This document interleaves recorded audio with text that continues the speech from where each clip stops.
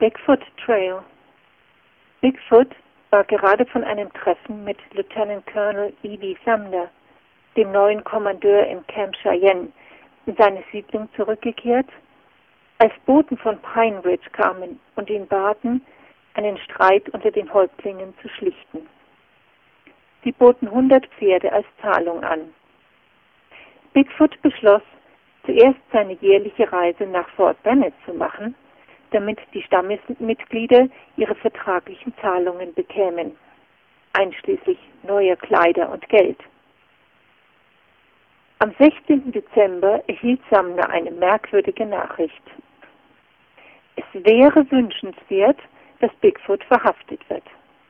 Und wenn es möglich gewesen wäre, ihnen Captain Wells mit seinen 2 Truppen zu schicken, wären Befehle erteilt worden, dass sie versuchen, ihn zu verhaften. Sumner konzentrierte sich auf den Teil der Botschaft, der sagte, wären Befehle erteilt worden, und wartete. Am 21. Dezember brachten 2 Männer von dem Stamm der Hankpapa Bigfoot die Nachricht von Sitting Bulls Tod. Entsetzt machte sich die Gruppe auf den Heimweg.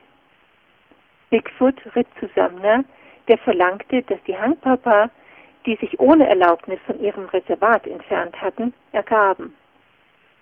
Er brachte dann die gesamte Gruppe zurück in Richtung Camp Cheyenne. Als sie ihre Siedlung erreicht hatten, gingen die Lakota-Familien umgehend in ihre Hütten und zündeten ihre Feuer an.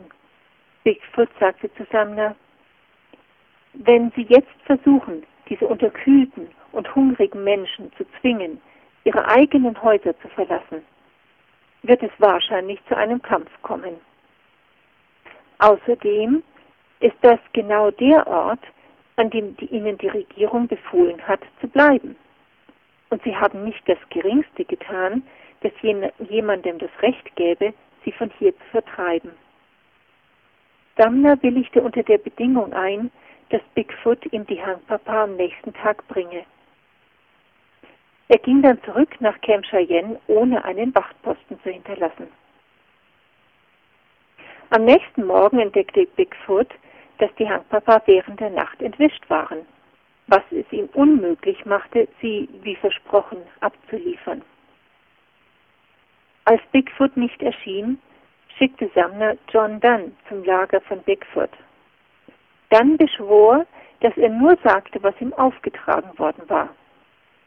Und die Lakota berichteten, dass er ihnen sagte, dass 1000 Soldaten kämen und alle Männer ergreifen würden. Dies ist sehr plausibel, da das gesamte Lager innerhalb einer Stunde packte und in Richtung Pine Ridge floh, das 100 Meilen entfernt war. Noch vor Tagesanbruch hatten sie eine Strecke von fast 30 Meilen zurückgelegt. Am 25. Dezember bekam Bigfoot Nasenbluten. Er schickte die Kuriere voraus, damit die Pine Ridge Häuptlinge wussten, dass er kam und sehr krank war. Nach einem Tag, während dem ein Wintersturm tobte, kamen die Boten zurück. Die Häuptlinge wollten, dass Bigfoot seine Ankunft mit der Ankunft von Short Bull und Kicking Bear, die am 29. Dezember kapitulieren würden, abstimme. Sie warnten ihn, dass Armeeeinheiten auf der Jagd nach Bigfoot waren. Dennoch begab sich die Gruppe nach Pine Ridge und lief in die Nacht hinein. Bigfoots Gruppe wurde am 28. Dezember von Generalmajor Samuel M.